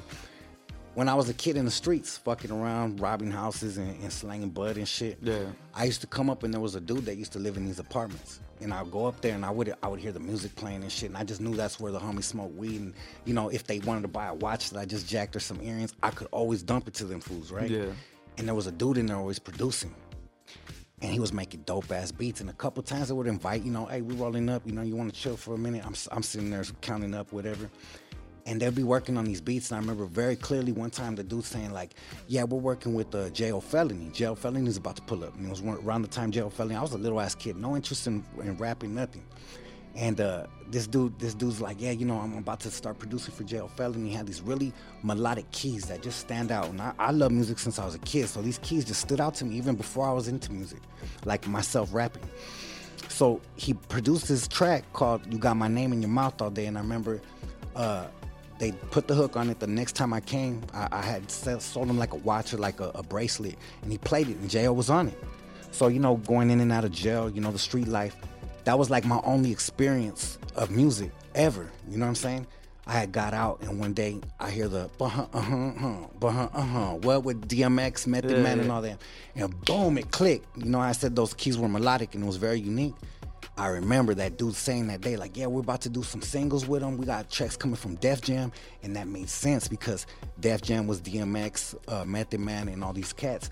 And boom, the homie ended up getting a single. The dude that I used to slang bud to and all this shit. I get out of jail and he has a fucking single just cracking all over the world with DMX on it. And I was like, wow, that was my first exposure to being around anybody that slang. And the dude's name was Terrell. And he was part of a group called Money Grip Records or something like that back in the days. But yeah, that was my drifting on the memory, man. That was my very first exposure to the rap game, just being a little travieso in the streets, running up on them fools. I remember always giving some shit. I remember the last time I seen the homie, I was walking back and I had smoke with them and I was like, fuck this. I remember I jacked his neighbor's bike. And it was like I was leaving and there was a bike. I was like, fuck this shit. I'm gone, homie. So my bad to the homie for jacking your neighbor's bike, but it was real back then. You know what I'm saying? Yeah. You got any drifting on the memories you want to go over? Right when you said that, just one popped up in my head. Yeah. I remember when fighting was illegal. There was no amateur fights. Okay. So they would get these warehouses and they would throw illegal fights in there. Damn. And rest in peace. Before my grandfather died, it was funny because I was just reminiscing and thinking about this the other day. I fought some guy called Gallo Negro. The second I fought him, second round I beat him. I choked him out. The second they raised my hand, the cops raided the whole warehouse. Oh shit. My grandpa's like 80 something.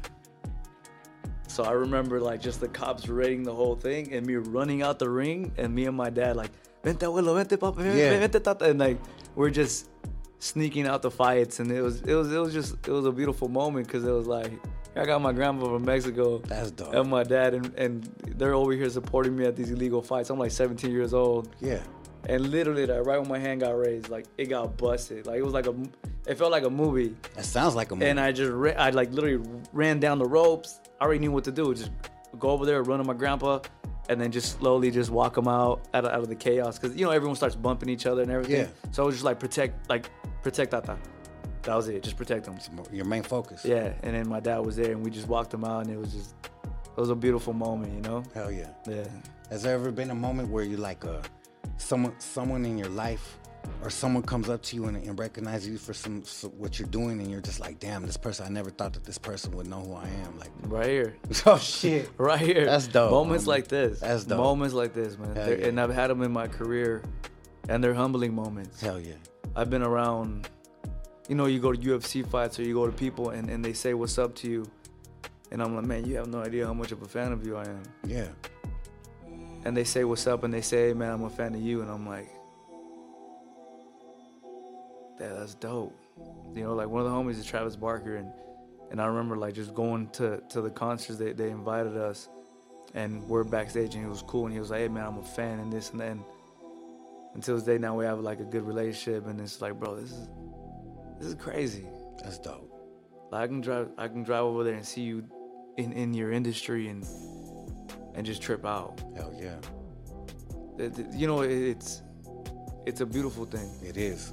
Like, and right now, to be able to drive over here and just kick it and talk, to be, just to see these people, because I can relate to you guys on that level of looking dumb, failing, and succeeding. Absolutely.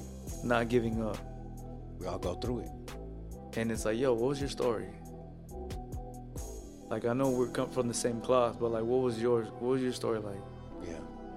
And then you learn from everyone. Everyone tells you certain things, certain moments in their life. Certain things that are similar, some are not. Like Travis, like he never got on an airplane after certain situations, and I say, hey man, how'd you overcome that? So you don't realize how beautiful everyone's story is that has made it. So you actually get to sit down with them one-on-one and just learn. Hell yeah. And you got a front row seat to some knowledge that I feel like not a lot of people would have. Mm-hmm.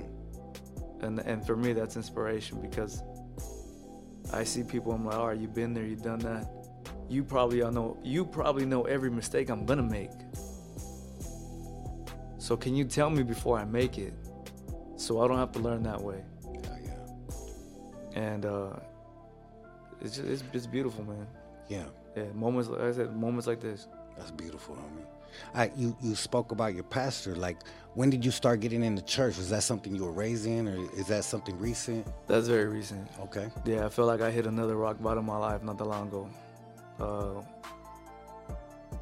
Just buried one of my friends from carried his casket, for like 18 years. Sorry to hear that. A lot of personal and ended my relationship.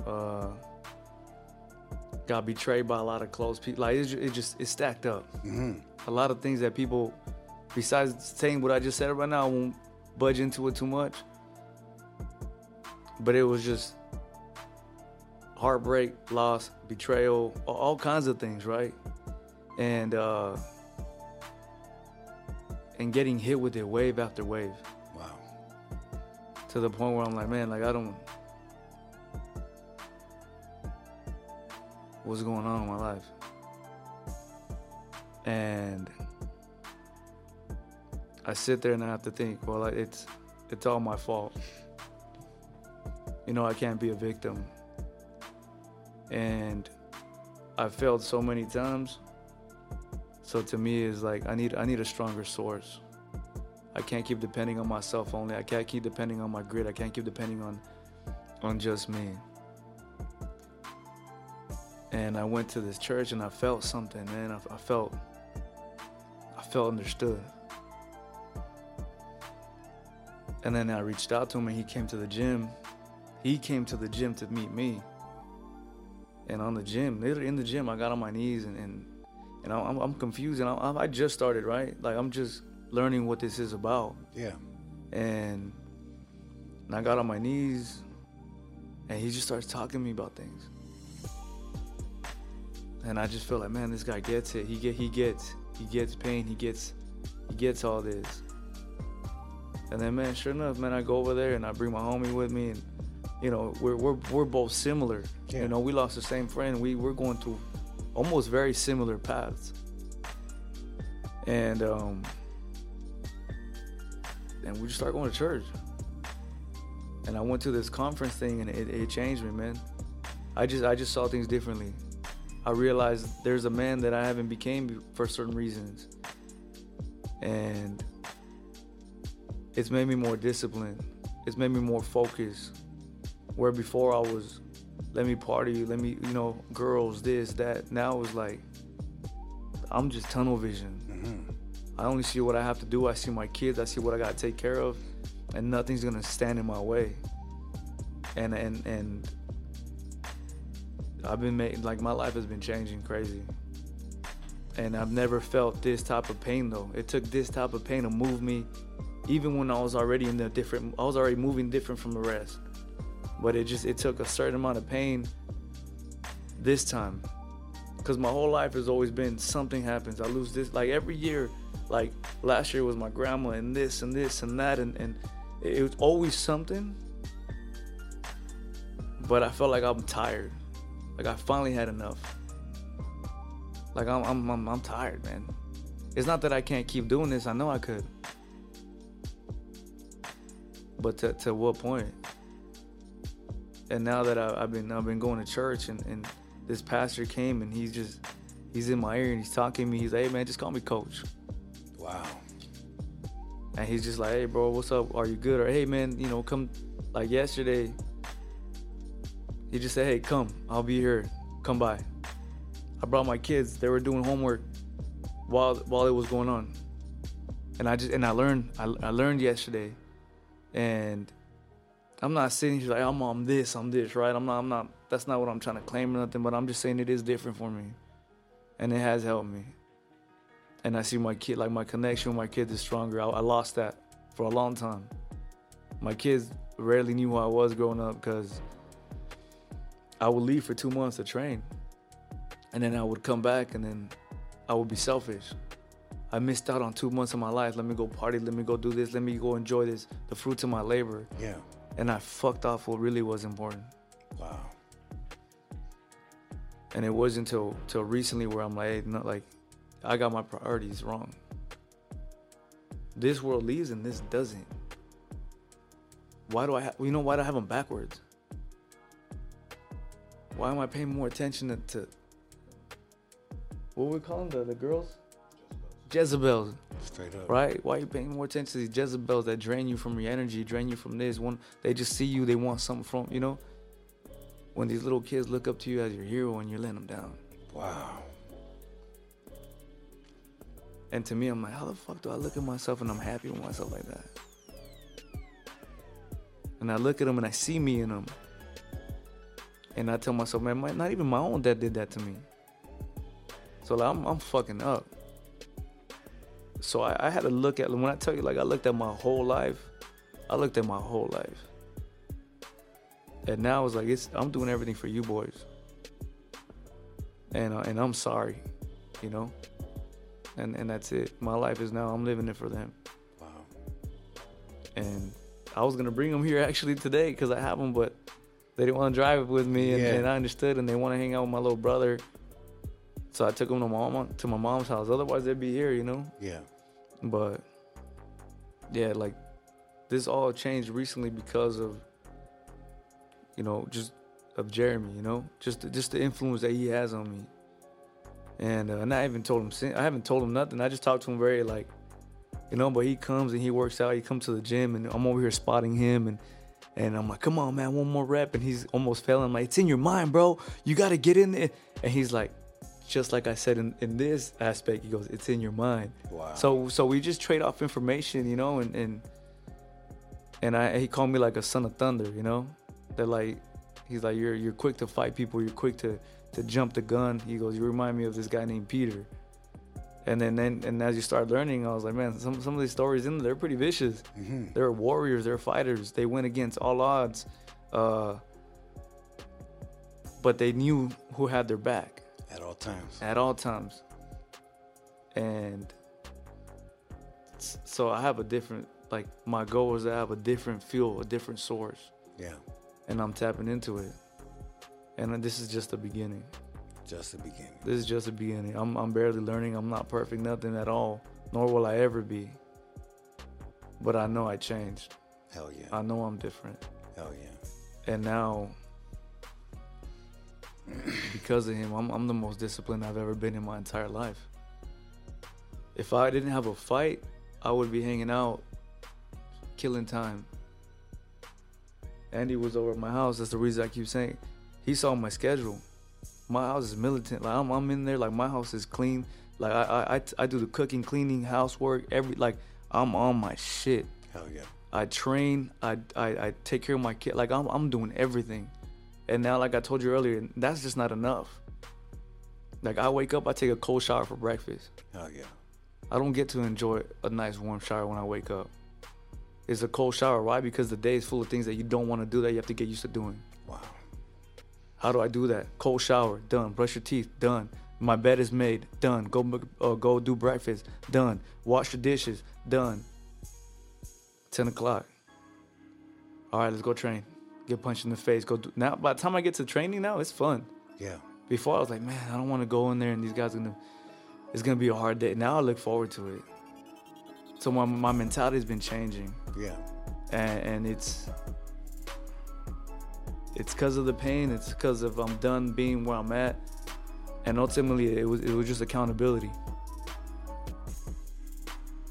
A man taking full accountability of everything in his life. Wow. I'm not a good dad because I play victim. Oh, I have to train that. Nah. You're being selfish. That's the talk I didn't want to have with myself.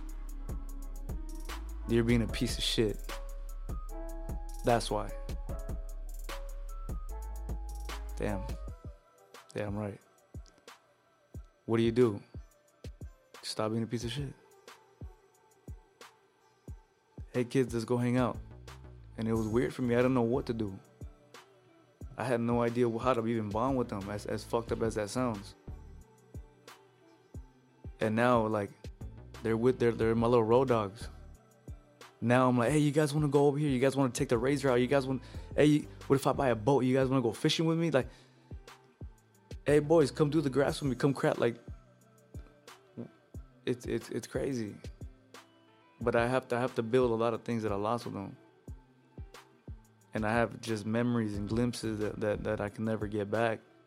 And I've been talking to their mother as well, and she was like, hey man, I seen the change in you, man. Like, I know we're separated, but like I'm proud of you. And just to have a good relationship with her is the world. Because for a long time it was bad. So the second I apologize for all my mistakes, I've made right with all my wrongs, if things have been better. And in reality is you do reap what you sow. So karma came and paid me full. It was a late visit, but it got me. I thought I escaped. Wow. But it got me. And instead of running from all my problems like a lot of the world does, a lot of the world they'll go to parties, they'll get so fucked up that they don't want to think about their life. They don't want to do this, or even some people, they put themselves so much into just working. Because I know when all this happened, I just trained so I couldn't feel. I woke up, I would run 5 miles, and I go train again, then I'll go train again, then I'll go train again, and I'll go train again. And then it's midnight, and I'm tired, I'm like, all right, go to sleep. And I'll wake up, and I'll do it all over again just because I just want to escape reality. Wow. I don't want to face it. And it wasn't until I took accountability recently from my life for everything I've ever done. That changed me. Just being accountability for me means if you say, hey, Brian, why were you late, right? Or whatever it is. I could tell you, hey, man, this for my kid. No, like, hey, just be straight up. Yeah. Like black and white. It shouldn't be a long ass answer. If me being accountable, like, means I have to make up a story for you to understand or feel bad for me, that's me escaping accountability. And a lot of things was like, how come you weren't this, Brian? Like I told you, I just didn't give a fuck. I cared more about myself. I was selfish. Stop and change. Now, how do you do it? You just do it. I was in there. I spent time with them. I took them out. A lot of times I don't know what to talk about. I'm in the car, quiet. It wasn't until then that I realized, like, dude, I don't really know, like, I don't really know them. Damn. I was like, guys, how's school? How's it? You know, like, other than superficial talk, it was like, bro, I don't know who these guys are, and they're my kids. That one hurt. When I talk about hurt, that one hurt. And when I first was separated, I didn't know what to do with them. I was like, what? Guys, take a shower. I didn't have no idea. And it wasn't until recently where it's like, now it's like I wake up, hey man, your breakfast is made, this is made, that's done. Hey, here, let me help you with your hair, G. Like, ooh, look at you, you look fly, now you're gonna get all the girl. I actually learned to love my kids and fall in love with them. And I didn't even think I would be saying this right now. Honestly, it just came out. But it was something beautiful.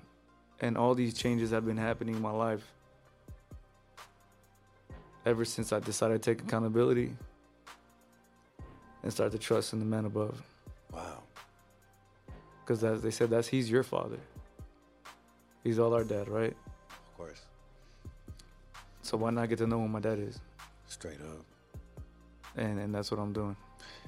As you speak, I commend you, first of all, for many reasons.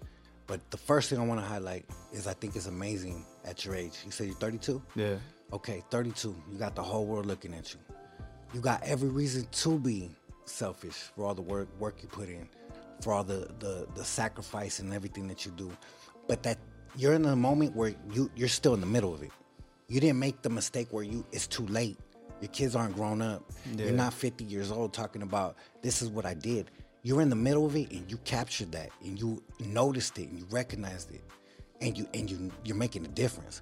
And in this world, with how much distractions there is, how many Jezebels, how many clubs you could be at, homie, you're in Southern California. You're a celebrity. You're a star out here. You could go anywhere and have life however the fuck you want it out here. Yeah. And the fact that you're telling me this right now, and you had that self-realization, tells me two things. That the structure and the discipline that fighting brought you in your life, in the struggle, has carried on and carried on to something more powerful. And number two, that God is really working in your life, homie. God is really choosing to put you in your place for a reason, because you realize who you are and what you're doing. My homeboy Droopy told me something from my neighborhood one time, and I relate to it. And as you were speaking, this is one of the other things that reminded me. I was going through a tough moment. There's certain homies, like in my life, me and him, we went through the struggle since the streets. You know what I mean? Like, yeah. I'd be locked up. He goes to prison. Like, no matter what, we always kept in touch. And he's my brother from my neighborhood, right? And now he's my spiritual brother. We talk about Jesus. We talk about God. He turned me on to Joel Osteen. Like, my mom was trying to teach me about Joel Osteen. And for some reason, it wasn't cool when my mom was trying to teach me. When my homeboy from my hood taught me, I'm listening. You know, a little different, right? But he told me one time, he's like, brother, he goes, sometimes in life, we look left, we look right, we look behind us, we look forward, we look everywhere, we look down, we're trying to look for an answer. All we got to do is look up, homie. He's right here at all times, you feel me? Amen. And that's such a powerful thing. And the final thing that I'll say is there's a quote that I read in a book, and it stood out to me heavily. And right now, as you were speaking, again, you remind me, like I said, 4 things. It said, the world will get out of the way for the man that knows where he's going in life. That was one of the most powerful and significant things that I ever read. And I was like, damn, as you're speaking, you know exactly where you're going. You know who's doing it for you. You know why you're doing it, for your family, for your kids. Homie, I see nothing but greatness for you in your future. And no matter what direction you take in your life, you're going to be a champion at everything that you do, because you already are, homie. You already beat the struggles of life. You came from the hood. You came from parents that came in your first generation. Yeah. I mean, homie, you beat so many struggles in life. You done won so many times in a row. So everything that you do now, every time you come out here and fight, it's an extra victory. You're winning every single time you're waking up, homie, and getting to live life out here, homie. And I think that's a beautiful thing. And finally, the final thing that you reminded me of, I know it's a lot, but my brain thinks deep when people talk, right? I really try to soak shit up, and I read a lot. But the final thing that you reminded me of is something I relate to. Like I said, I used to be hella cocky in my career. I wasn't always like this. I used to think I was the shit. I used to not want to collaborate with rappers. There was a moment where, like I told King Lil G, he was reaching out 15 years ago. I would never have reached out. Like, I had to humble myself. I had to get to my point where it's like you think about unity, you think about the bigger picture. And there was a moment in my life where I read another quote, and it was in the Bible. And it said, God will humble the man that exalts himself, and exalt the man that humbles himself. And I see that as you speak as well. Do not be boastful. Do not be prideful. Yes. So I see all that in you, homie. So I see a God-fearing man. I see a powerful man. A man that'll choke the shit out of anybody in this room, like you said. Probably all of us at once with each arm and legs and shit. And but you still have all that humbleness, and you're grounded. I mean, fuck, homie. You have every other reason to be anything else, homie. And I salute you for that, homie. Thank you, man. It's a beautiful thing. I consider you my brother in this game now, and now in Christ. I didn't know your story, homie. I'm getting also, as you were speaking, I relate to everything you say, because we all have struggles. Me and the homie just got baptized the other day. That's but beautiful. I haven't even said nothing, you know. That's beautiful, dog. Yeah, it was like, yeah, it's time. Hell yeah. Like you said, I was caught in the moment now where I know. It wasn't like I was 50 years old and I had to realize a different way. It was like, nah. Here. You know the paths now. Now you can either choose to keep going the same way or go this way. Yeah. Without hesitation, I went the other way. And now you have the knowledge and the accountability. So now you really have that. You know what I'm saying? And now the fact that you're choosing the righteous thing, it's gonna get even more powerful, and like a snowball is gonna build, and anything that gets in your way that tries to bring negativity, you're gonna just run that shit over. That's the way this life goes, because you're a chosen individual. You're not in your position by accident. You know what I'm saying? Yeah. Like this shit isn't by accident. It didn't come overnight. And man, I'm proud, homie. This has been one of the dopest moments, I think. Hey, Critical. Yeah, what's up? This is why we did this shit, right? Yeah, this is amazing. This is exactly why we did it. We said we were gonna bring on people, highlight people's stories. I didn't imagine when I was putting the shit together a few weeks ago that we'd be having you on the show. Yeah. It's also a dream come true to me, so I want to thank you for last minute pulling up. And yeah, man, it's a dope thing, homie, to see your story, your victory.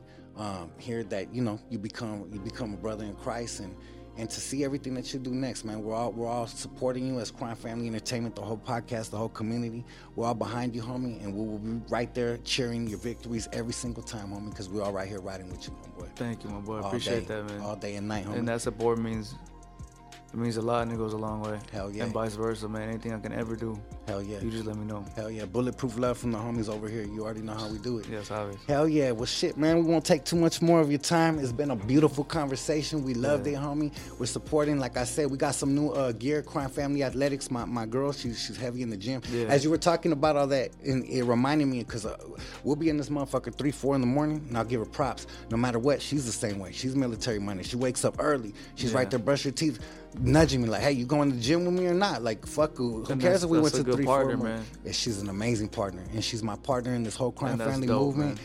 And we have this thing called Crime Family Athletics that she came out with, that she just rocks on her own. Nothing official. We just gonna throw you some shit just so you can rock, just to represent. You know what I'm saying? Say less. And that's how we do it, man. But before we get out of here, do you want to send any message to the fans? Anything you want to say? I just thank everyone, man. That's it. Yeah. Thank everyone for always supporting me, always staying by my back, always having my back, and that's it, man. You know, a lot of these fans in MMA, they kind of just jump ships. And I'm just thankful for every single person that has had my back. Hell yeah. And in my close circle. So I love you guys. Hell yeah. That's it. Thank you for riding with me through everything in life. That's dope, homie. All day. You heard it there from the legend himself, man. And make sure you support his business endeavors, anything that he's doing. Make sure you follow. Make sure you tap into his new podcast. We're going to promote it right here first. We're going to be the first subscribers. Critical.